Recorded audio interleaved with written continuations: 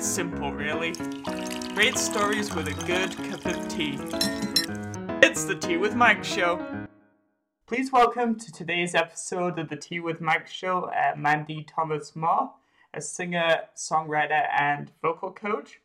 Mandy has also appeared on season 18 of The Voice and has become known nationally as part of Team Kelly. So welcome to the show, Mandy.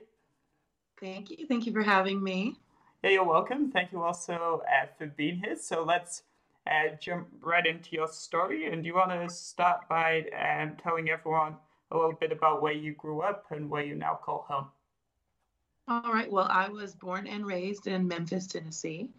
Bartlett's like a smaller suburb area of Memphis, and that's where I was raised. And I went to Bartlett High School, and then I stayed in Tennessee for college and got my vocal performance degree. I've always been rooted in music my entire life. And I started voice lessons myself when I was 11. So I knew then, because I had such a great teacher, that that's what I wanted to do with my life, along with performing and singing myself. And then I went to college and I moved back home to continue teaching and making a career out of that. So that's where I am right now, still doing the same thing. What were some of your favorite things to do kind of growing up? Well, I was one of the kids that tried a little bit of everything. I took 14 years of dance, so pretty good at that, I guess. But I cheered, I did karate, the whole baseball and t-ball thing, and then as I got a little older, singing is kind of what stuck, and then that's where I stayed. So it's worked out pretty good for me so far.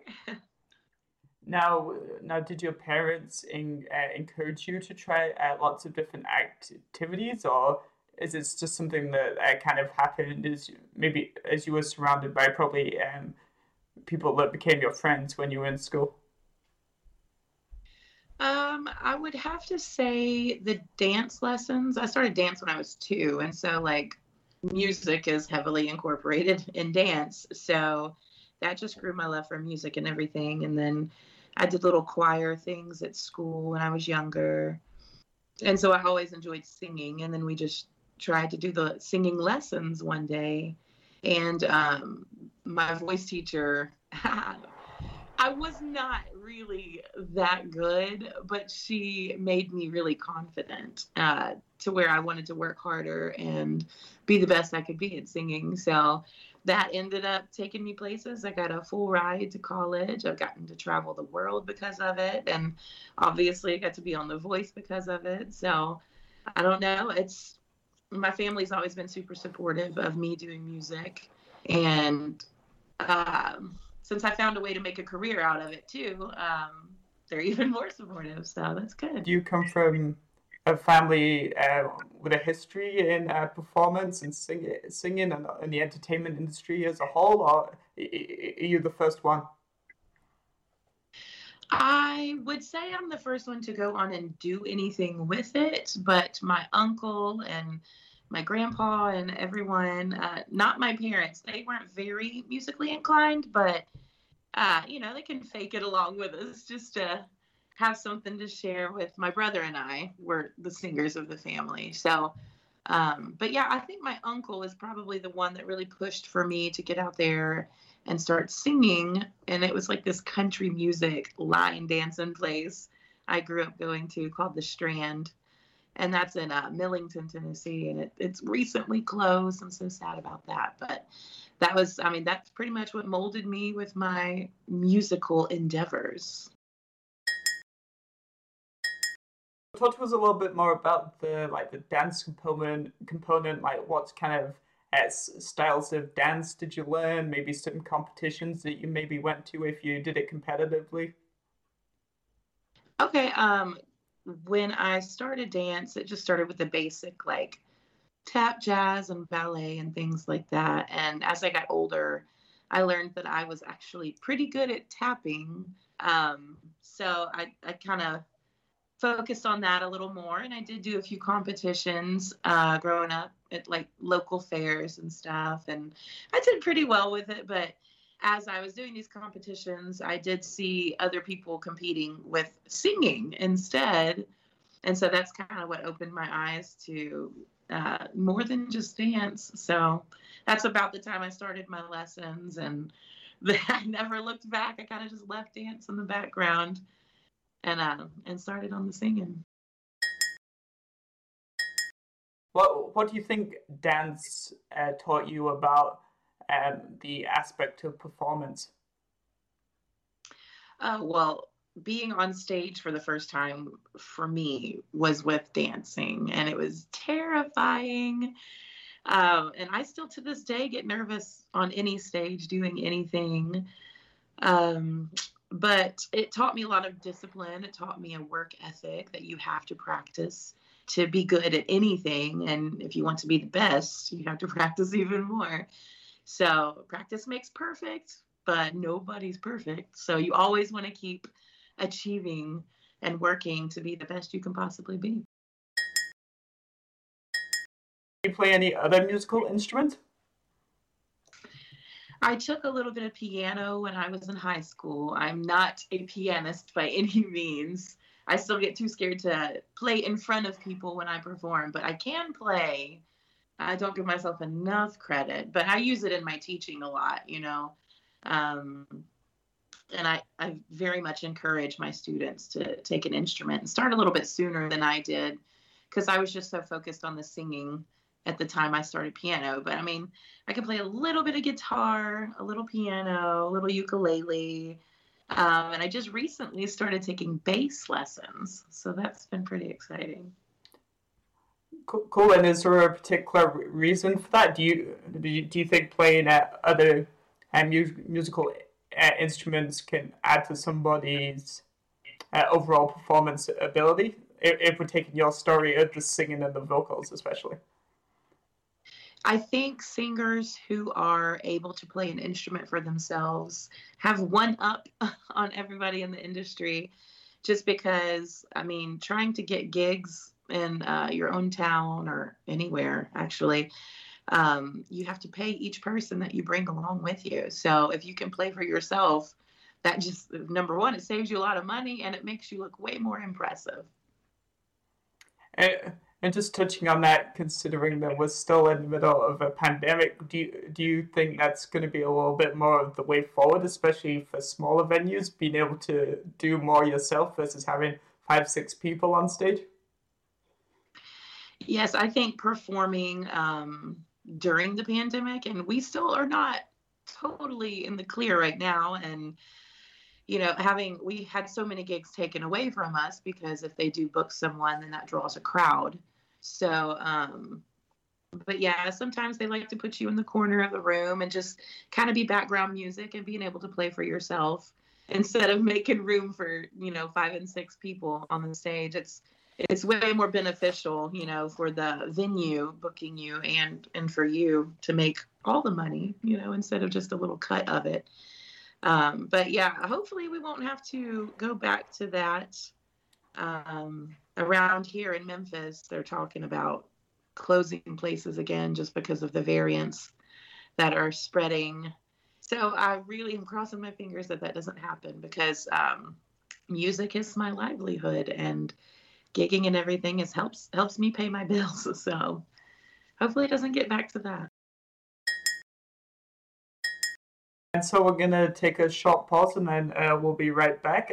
So today's tea fact for the episode is the countries that produce the most tea, including China, Taiwan, Japan, India, Sri Lanka, and Kenya. And then there's also some emerging and less well-known tea growing regions, such as Colombia, Nepal, Georgia, the US, and the UK. And that comes from teahow.com, 100 facts about tea. So it's always interesting to learn a little bit about tea for me, being from England, and also how the industry is growing and just like quirky little things. That's awesome. Do you like tea? I do love tea, especially, being a singer, we drink tea all the time with honey and lemon. I think mint tea is probably my favorite. It's the most effective for me anyway. Nice. And then you kind of mentioned honey, but like, what is the best tea mix or combination in your opinion for helping with the vocals? With vocals, I just do mint tea, honey, and lemon. And, if that's not sweet enough for you, maybe like a little sugar substitute packet. But I don't drink warm tea that much unless I feel like my throat needs it. But, being from the South and Tennessee, we love our sweet tea, our iced sweet tea. So I don't know if that's a thing over there. Less so. So, what is one piece of music or an artist that you kind of remember from your childhood, and why? I would have to say, starting out, because I was classically trained in like opera and stuff, I would say Phantom of the Opera had a pretty big impact on me, in terms of the direction I wanted to go, because it's not just opera, they kind of mix pop into it. I would call it pop opera, whatever, and musical theater. And that kind of like opened me to trying a bunch of different things vocally. And then being raised on country also, I got to do a little bit of everything my whole life. But I would say with my training and what I'm built to do, I would say Phantom of the Opera. So, what concerts, if any, did you go to when you were growing up, and then how did they impact you? My very first concert was Celine Dion, and she has had the biggest impact on me vocally. As a singer, like as watching another singer, I've learned so much from her, and I've molded a lot of how I sing after her and how I teach my students and everything also. So she's an alien. She's a robot. I don't know how she does what she does, but she has always been the best in my eyes, along with Whitney Houston. I'm going to put Whitney in there as well. But between the two of them, I pretty much learned everything about pop that I needed to know. Nice. Can you give some specific examples of maybe some like traits that you've learned from them, or certain skills or tools to help the voice? With Celine Dion, I would say it's control and breathing. Um, Whitney Houston, I would say it's putting emotion into your singing for sure. That's what she was best at. And I don't know how trained Whitney Houston was, but she just had this natural gift that just, she could sing and you could just see her heart while she sang. And Celine Dion is the one that does all of the very technical things that are really difficult to do. So being able to mix the technicality of things with the emotion, it's very rare for singers to be able to do that. And that's what I try and teach my students. Oh, to kind of get the balance. Yes. Yeah. You always need a balance as a singer. Because if there's no emotion there, then nobody really wants to listen to it. So right. Then it's just words, isn't it? Right. What types of music and genres of music do you like kind of listening to? People ask me this all the time, and I never have a straight answer for them, just because I was raised on everything. Like Memphis is known for the blues, like Nashville is country, and I'm in Tennessee, and I was raised on country as well. But then the pop is what the fun stuff is and what's on the radio that you hear, as a child growing up. So, I mean, I was very fortunate. And then I was trained classically. So I was very fortunate to get a little bit of everything and not have to stick with just one genre all the time. I could have pursued a career as an opera singer, but I just wasn't happy doing just opera. I love all of it so much. I even rap just a little bit too. So I'm pretty well versed in everything, I guess. That's cool. Do you have 10 to 15 seconds of something you can rap? Oh my gosh, I knew you were going to ask that. Of what? What do you want to hear? Absolutely anything. It doesn't matter. It's just cool. I haven't been awake that long. I guess I'd like to go to like Celine Dion. She's always like my Sure. go-to. So, are you ready? This might be loud though. I'm a loud This, singer. this is fine. Are you ready? Okay. There were nights when the wind was so cold and my body froze in bed if I just listened to it right outside the window. Okay, that's all I have. That was amazing. I Good have job. not been awake very long and I'm not warmed up. Warming up is very important. There you go. So do you teach all of your students, vocal students, the importance of warming up? Oh, yes, definitely. Every single lesson at the beginning, the first thing we do is warming up. And I've taught them to do that before their performances, even if it's in a bathroom or in a car or wherever they can go to do it. It's very important because I'm very big on vocal health too. And so, how old were you when you first began singing in public? And back then, what types of music did you sing? My very first performance, I think, was at a competition in Branson, Missouri called the Regency Competition. I don't know. And I sang some medley called the Songs Medley. It was just a very light vocal number. I was not a very strong singer at the time, but I do remember being so nervous that I just grabbed the side of my dress and I didn't let go of it. And like in a fist until the song was over. I don't remember the performance. I did not win, but that was the start for me for being on stage in front of people and singing. Some of the most challenging things about your first performance, well, seeing as you can't remember it, or maybe some of the earliest performances, and what did you learn from those experiences? I would say controlling your nerves is probably the biggest thing you have to learn, because when you're dancing and you're nervous, it's totally fine as long as you remember your steps and you just keep going. When you're singing and you're nervous, it takes over your voice and it makes it shaky. It makes you crack in places that you normally wouldn't crack. And it also makes you forget words. So I would say singing nervous is probably the hardest thing for me. I believe that you're also a part of the Teens in Theatre program. So can you tell us a little bit about this and some of the opportunities that you had through the program and kind of what you learned about yourself?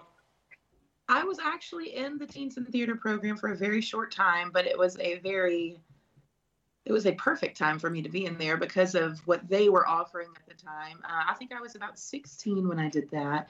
And they just, it's mostly about theater only, but we did a lot of musical theater and singing with it too. But while I was in that program, they were doing an exchange program with Scotland. And we got to go to Dundee, Scotland. And we got to incorporate a show into their theater with their teen program as well.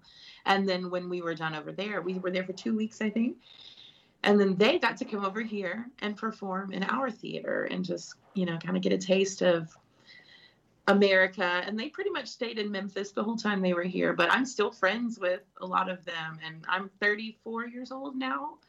And so it's been awesome watching them grow up and how their lives have turned out and seeing how many of them are still involved in theater and, incorporating that into their life now. And you might not know this about me, but theatre was also a big part of when I was growing up in England, got to perform on a Georgian theatre stage at the Georgian Theatre Royal. So that's going right all the way back to 1788 with chandeliers and wooden stages. Is amazing. And then also in stuff like Sound of Music and school productions, did some Shakespeare, that type of thing. And then I switched over to the technical side and got a diploma in theatre and entertainment production. And I did that a little bit before switching kind of into media and communications. And I guess my favorite part about it all is just the magic and the people that you meet on the journey, and even inside a week, the magic that you can create together from meeting on a Monday morning to performing on a Friday or a Saturday night. It's just incredible. It is awesome. Like being in the arts by itself provides you with so many opportunities that you would not have gotten, whether it just be traveling or performing in like the theater you got to do. I mean, those are once in a lifetime opportunities. And if you end up just sitting behind a desk typing on a computer, you don't get to experience those things. So I'm really glad I got to stay in the arts and have all of those experiences. 100% agree. And to your point, it's probably inside my top three memories of my life so far, and it'll probably continue to be in the top three. I agree. That's pretty awesome. Because it's the fuel of and it's the finding that discovery of storytelling and that connection in people that is one small reason why I started the Tea with Mike show, along with a bunch of like other factors. Yeah, I wouldn't trade it for the world, honestly. I've gotten to do so many things because of being in the arts. So, and I'm going to keep doing it.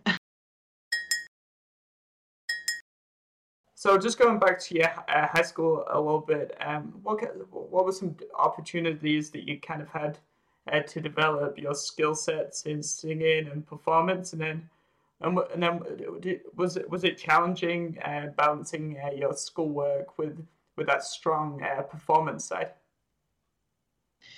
I was a pretty disciplined child in high school. I didn't really get into the music as much as I like at my highest peak until high school. But I was in a choir that was very, very competitive. We had a wonderful choir director. We would have 6 o'clock in the morning rehearsals, then go through our school day, have choir during the day, and then have choir rehearsal after school as well. So it was super disciplined. Like we practiced all the time. That right there also gave me, a work ethic. And if told me if you want to be the best, you got to keep practicing. So I owe a lot of that to my choir director in high school, actually. But balancing schoolwork with the music, because I was so serious with the music, it was pretty hard. The last thing I would finish at night, I'd be 10 o'clock at night sitting in my bedroom practicing my choir music because I knew if I got it wrong, I would be punished. They don't slap us on the hand or anything, but just if you want the feature solos and if you want to be a leader in the choir, you have to be dependable, and that's what I always did. But I cried many times if I felt like I let someone down, if I didn't practice enough. So I don't know. Getting on a tangent here, I guess. Just, I don't know, balancing life and music. It's always, I would say it's been pretty easy for me because I knew I wanted to put music first and I knew what I wanted to do after school. So yeah, I got good grades and did all of that and got into college with my good grades. But when I went to college, I did music. So it was pretty easy, I guess. High school, then I believe you went to Bethel University to study for a Bachelor of Fine Arts in music and also majoring in vocal performance. Obviously, you've touched on it a bit, but can you expand on maybe why you chose to study at this particular institution? Well, it's not going to be the story you're hoping for. I had already had my mind up that I was going to one of 3 other colleges. I had scholarships, I had everything lined up. And then at the last minute, these representatives from Bethel come to our high school to speak with us. They said they were starting this new program, that we would get to travel a lot. And that was something I really wanted to do. They offered us a free laptop. They also told us that music producers would be at all of our shows to hear us sing and things like that. And I'm not going to say it turned out exactly like that by any means, but it was a life-changing decision. I did get to travel most of the United States. They took us to Japan, and I really got to do all of that for free. Like, all I had to do was sing, and it was paid for. And that was amazing for me because my family is is okay. You know, we're an average family, which is working class, and we don't have a ton of money to actually travel and to pay for one of the children to do things. I have two brothers also, so we wanted to have the same type of opportunities. But going to Bethel, along with grants from the state and everything got paid for, and it worked out for me, and I got to travel pretty much the world doing that. What did you learn about yourself during your time at Bethel, more on the personal side? On the personal side, Bethel is actually a private college. You know, they're Cumberland Presbyterian. Got to, you know, get closer with Christ and really learn what I believed in, and the walk of life that I wanted to do while incorporating music into it. We sang at a lot of churches and everything. So I got to share my gift that God gave me with thousands of people. I mean, in my 4 years there. And we got to raise money for the school so that they could keep doing things like that, and they can afford to take students out. So that the students don't have to pay for it themselves. And we had many, many donors to the college, because it was the only Cumberland Presbyterian college at the time. I don't know if it still is now, but that music program that I was part of started the year that I went. So I was one of the charter members, and we got to help mold it into what it was going to be. And they're still going strong now, offering.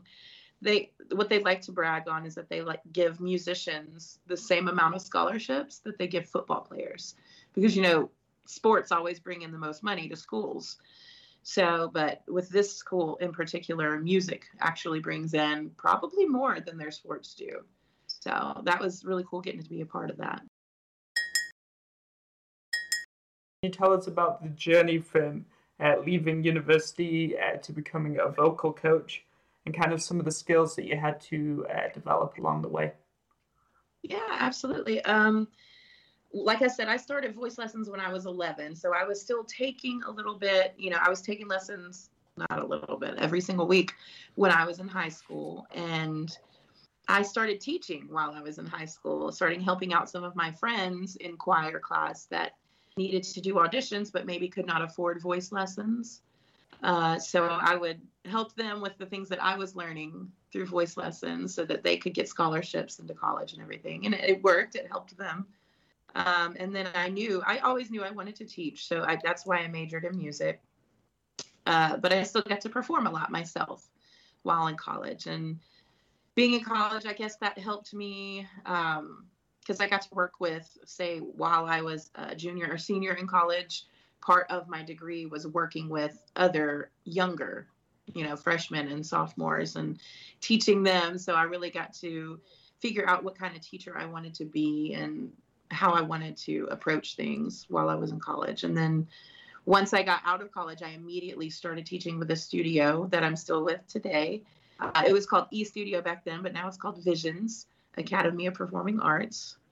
But I just asked the owner of the studio, and she was like, yes, because she watched me growing up performing.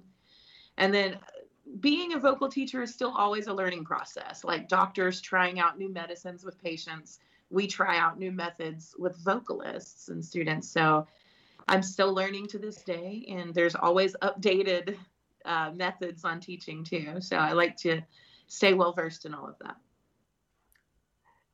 It must be quite rewarding helping like hone not that you're old, but the next generation, and watching, even if you don't do it professionally, or just watching someone grow and develop as like self-confidence. There's a lot of hidden benefits to performance and music. Yeah, I think one of my strongest things that I teach is confidence, because it took me a while to be confident in myself, and I'm still not 100% confident, you know, but I can fake it on stage. But just, I don't know, just giving the students hope that one day they'll get to where they want to be, and where they are right now is perfect for their age and all of that. So I think confidence is probably what my students learn most from me. And then so obviously you don't just perform individually. So I believe you're part of the band Cruisin' Heavy Band. Is that correct? Yeah, just cruising heavy. Yeah. Cruisin' Heavy. There we go. That's got a good ring to Yeah. it. So how long have you been in this band, and kind of what genres of music did the band play? This particular band is about 10 years old.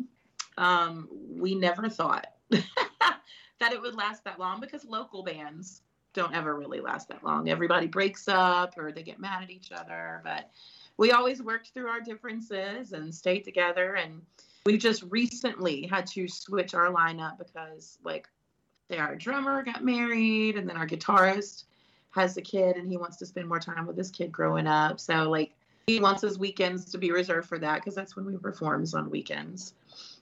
But my lead singer and I are still singing together. Her name's Angela, and we went to the same high school. You know, we weren't super close in high school, but when we got out, I ran into her at karaoke one night.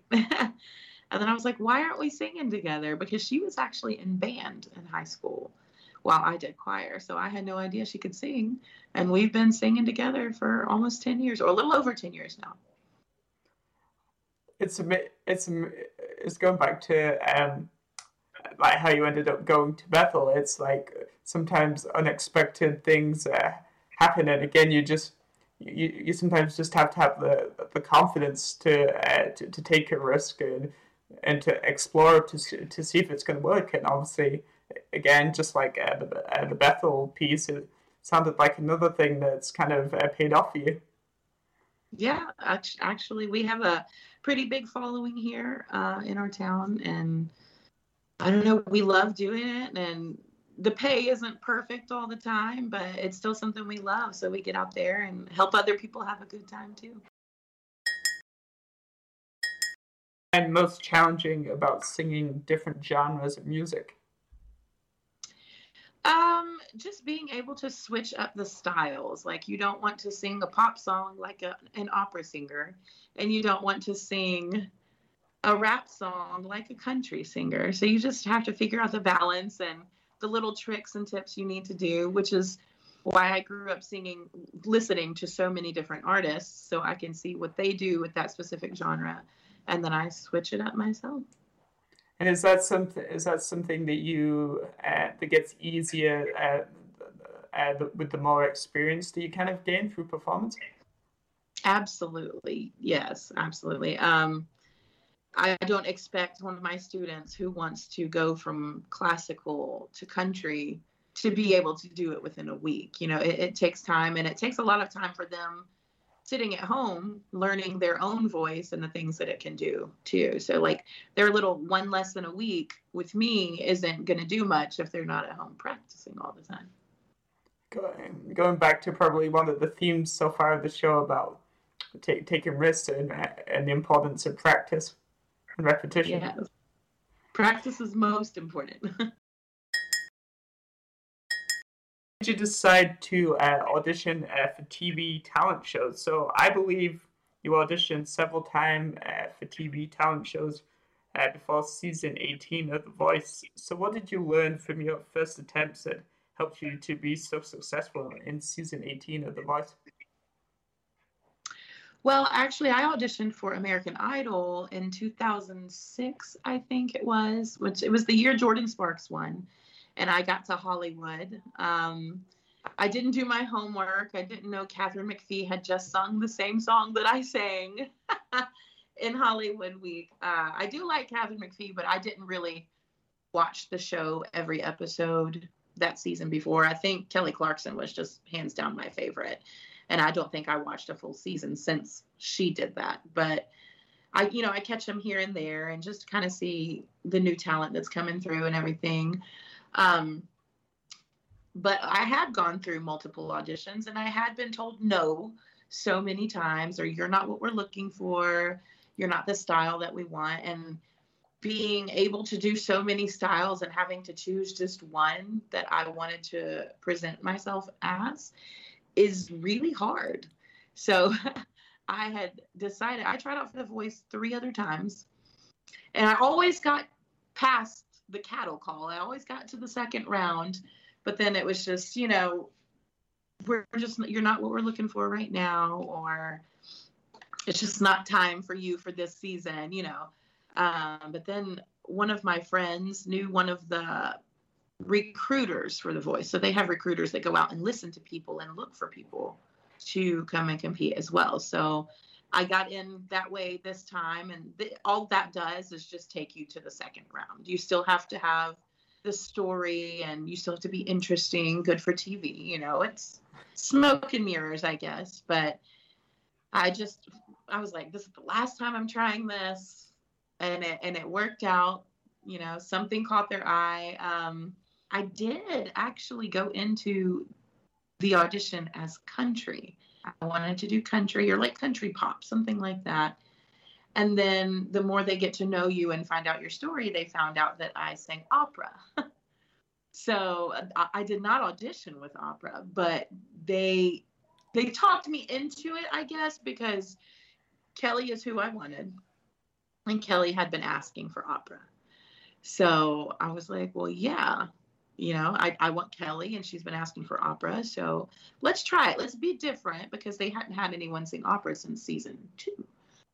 So I think Chris Mann was the last person to do that. So I ended up singing opera and got my chair turn, got on Team Kelly. But going through all of the other rejections and everything kind of helped me through this, and helped me keep a clear mind, too, as what the outcome could possibly be if it was negative. All the rejection is what helped me. So what musical and performance skills did you learn and develop, and what did you kind of learn about yourself as a person, specifically from the voice experience? Well, I learned that confidence is key with this competition. And I'll be honest, I was one of the bigger people on the show. Actually, I was the biggest person on my season. The season before me had like 3 or 4 big people. I think had I been on that season, I would have been a little more confident. But being by myself and, you know, watching all of the other little skinny, cute girls getting to wear everything they wanted to wear. And then I was just put in, like, I don't know. They tried to dress me better than I did. But wearing black, I feel like I can kind of hide behind everything. Now, I was confident in my vocals. That wasn't an issue for me. Everybody there is good. You just have to be what they want that day, you know, what they're feeling that day, the judges. But I think wardrobe was probably my biggest struggle. And I would go in my room and cry at night just because I felt so embarrassed having to go through wardrobe, because I wasn't happy with how I looked and things like that. And I knew going into it, I knew I was going to be on national television. But once you're there in it, it's totally different. So I think I learned a lot about confidence, and just talking myself up, telling myself I'm worth it and that I deserve to be there. And I had great friends that I met on The Voice, you know, who helped me through that, because we have to help each other, because we're all stuck with each other while we're recording and performing and everything. So, but yeah, I think that was my biggest struggle. And I think I learned a lot about myself and how to portray more confidence. I believe you just released a new song called Punchline. So did you write the song, and what inspired you to write it, if you wrote it? I did write this song. I had a co-writer also as my former voice coach, Tracy DeLeon. But I actually started writing it about a boy. So I was just talking to this guy, and we got really close. And then I'm like, what's going to go wrong? Where's the punchline? Where is the joke? Why is this going so great? And then the punchline ended up eventually coming along, you know, and it's something that I struggle with. That can go along with the whole confidence issues, that I don't feel like I'm worthy. I don't feel like I'm good enough for someone. So I'm waiting for it to go wrong. I'm waiting for some reason to give up on the situation. And like it says in the song, everything was going great. And then I finally, you know, hit the wall. And it was more about me. It was more about me self-sabotaging I think. Uh, and I wanted to make it relatable. And like I said, I love country music, so I made it country for sure. But it's mostly a true story in that song. But I'm still friends with, the person it's about, and That's good. we worked through everything. And he was super supportive on me releasing it, even though it was about him. So it was cool, but it was scary at the same time. And it's my first song I ever released, so that part alone was scary. Is it something that you want to keep doing, writing your own material? Oh, absolutely. Absolutely. I've always been a songwriter. I've just never loved anything that I've written. I've helped my students co-write some of their songs also, but I never felt like what I did was good enough.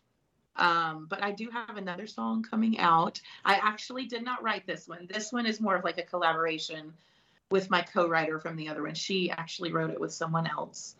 But I'm the singer on it, and I kind of put the style into it. And it's another country song, and it'll be coming out hopefully in the next month or so. So we're just waiting on that to get finished so we can move forward with it. That's exciting. Yes, it is. So obviously, we've just been talking a little bit about Punchline and some of the exciting collaborations that you have coming up. So is the intention after this latest collaboration, do you want to keep releasing more music and just keep seeing what hits with different markets? I think that would be probably the best thing to do for me. I'm still going to be teaching and everything, but after releasing this first one, everybody just had a pretty good response to it. So it kind of lights a fire to want to put more music out, and I think I might keep doing that.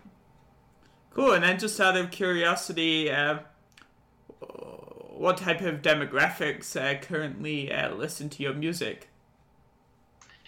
Right now, I would say early 20s to 40s probably. I wanted to kind of bring back the older country style and go a little less pop with it. So it would be probably the older demographic. But by older, I mean, middle-aged probably. But I really didn't have a specific, audience that I wanted to reach to, just to whoever appreciates it and wants to listen to it. So what do you do kind of physically and also in terms of your mental health? What are some things you do to look after the voice on like a daily basis? I've always been really big on vocal health since I was very young. I was taught, it's very important to take care of your instrument if you want it to last. So I just kind of keep that in mind, and warming up every day with my students kind of keeps me in practice as well. So, I mean, I just try not to overdo it. And if I know I am, I just take a little break and then it's back to where it should be.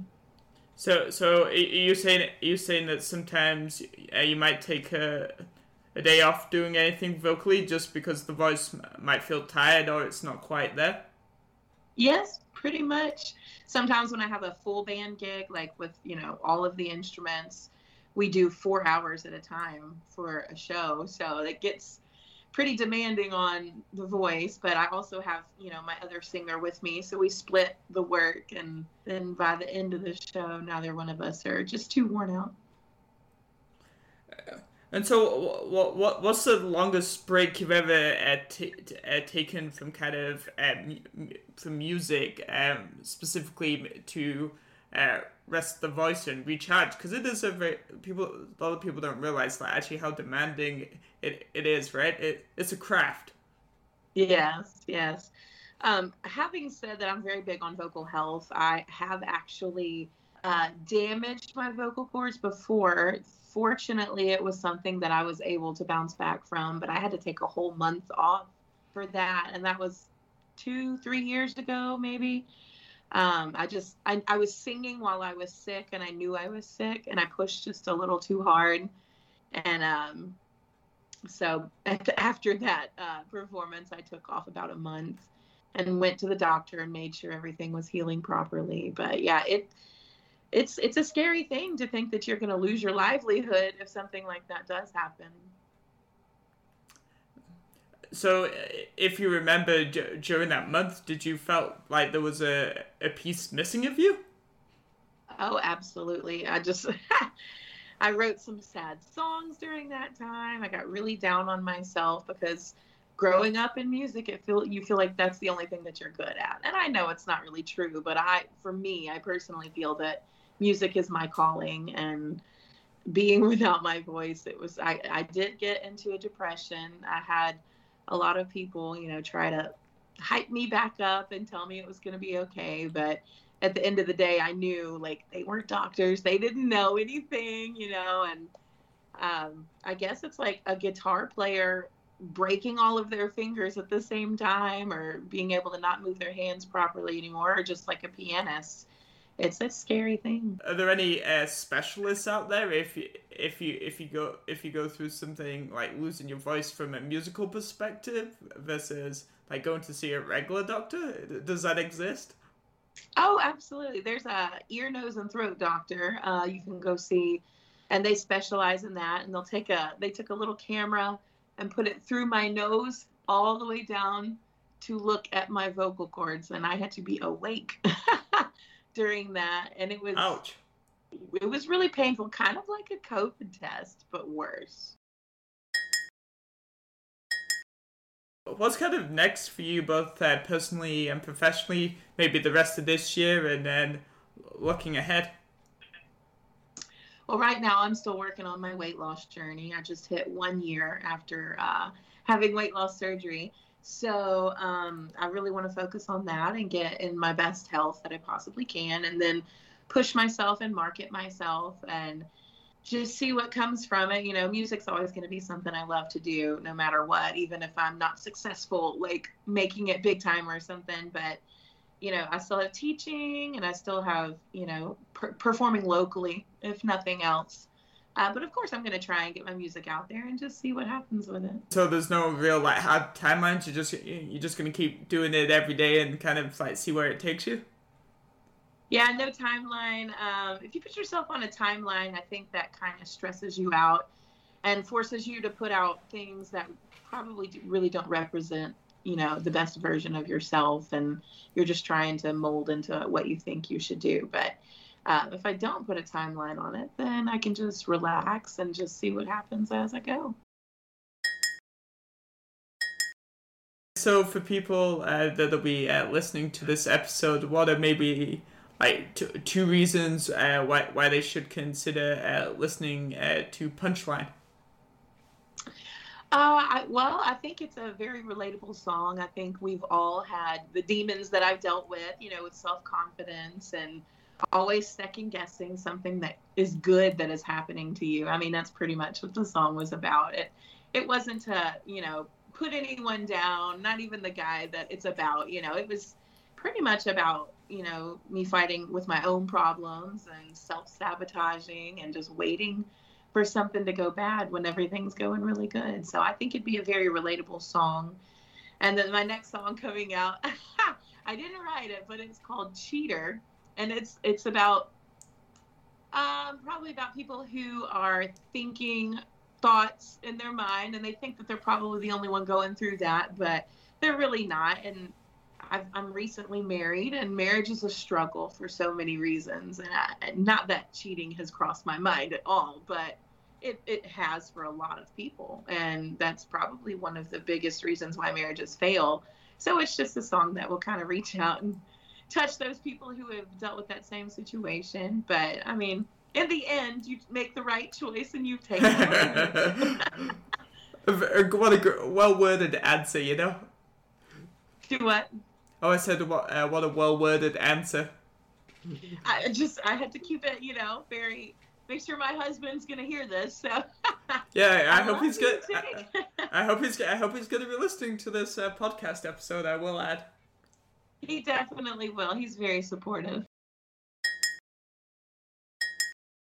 And so, finally, based off everything that you've been through so far in your journey, what's kind of like one piece of advice that you would like to give people that are going to be listening to this?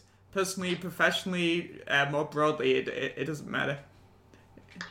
If I could give one piece of advice, usually I like to push confidence, but since I've struggled with that myself, I'm really not the person to do that, even though I'm still going to. But I would say to just keep going, because you never know what's going to happen. Like I said, I auditioned for The Voice multiple times, and then there was that one time that they finally noticed me and gave me an opportunity of a lifetime, and I'm forever grateful for that. So all I can say is just to keep going. If you love what you're doing, don't let anyone make you stray from what you love. All that's left to be said is thank you so much for being on episode 129 of the Tea with Mike show. Well, thank you so much for having me. It's been my pleasure. You're welcome. Thanks everybody for listening to episode 129 of the Tea with Mike show with Mandy Thomas Moore. This episode is all about staying patient, waiting for the right opportunity, but also jumping into the opportunities if they present themselves. Thanks again for supporting the Tea with Mike show. It's the Tea with Mike show.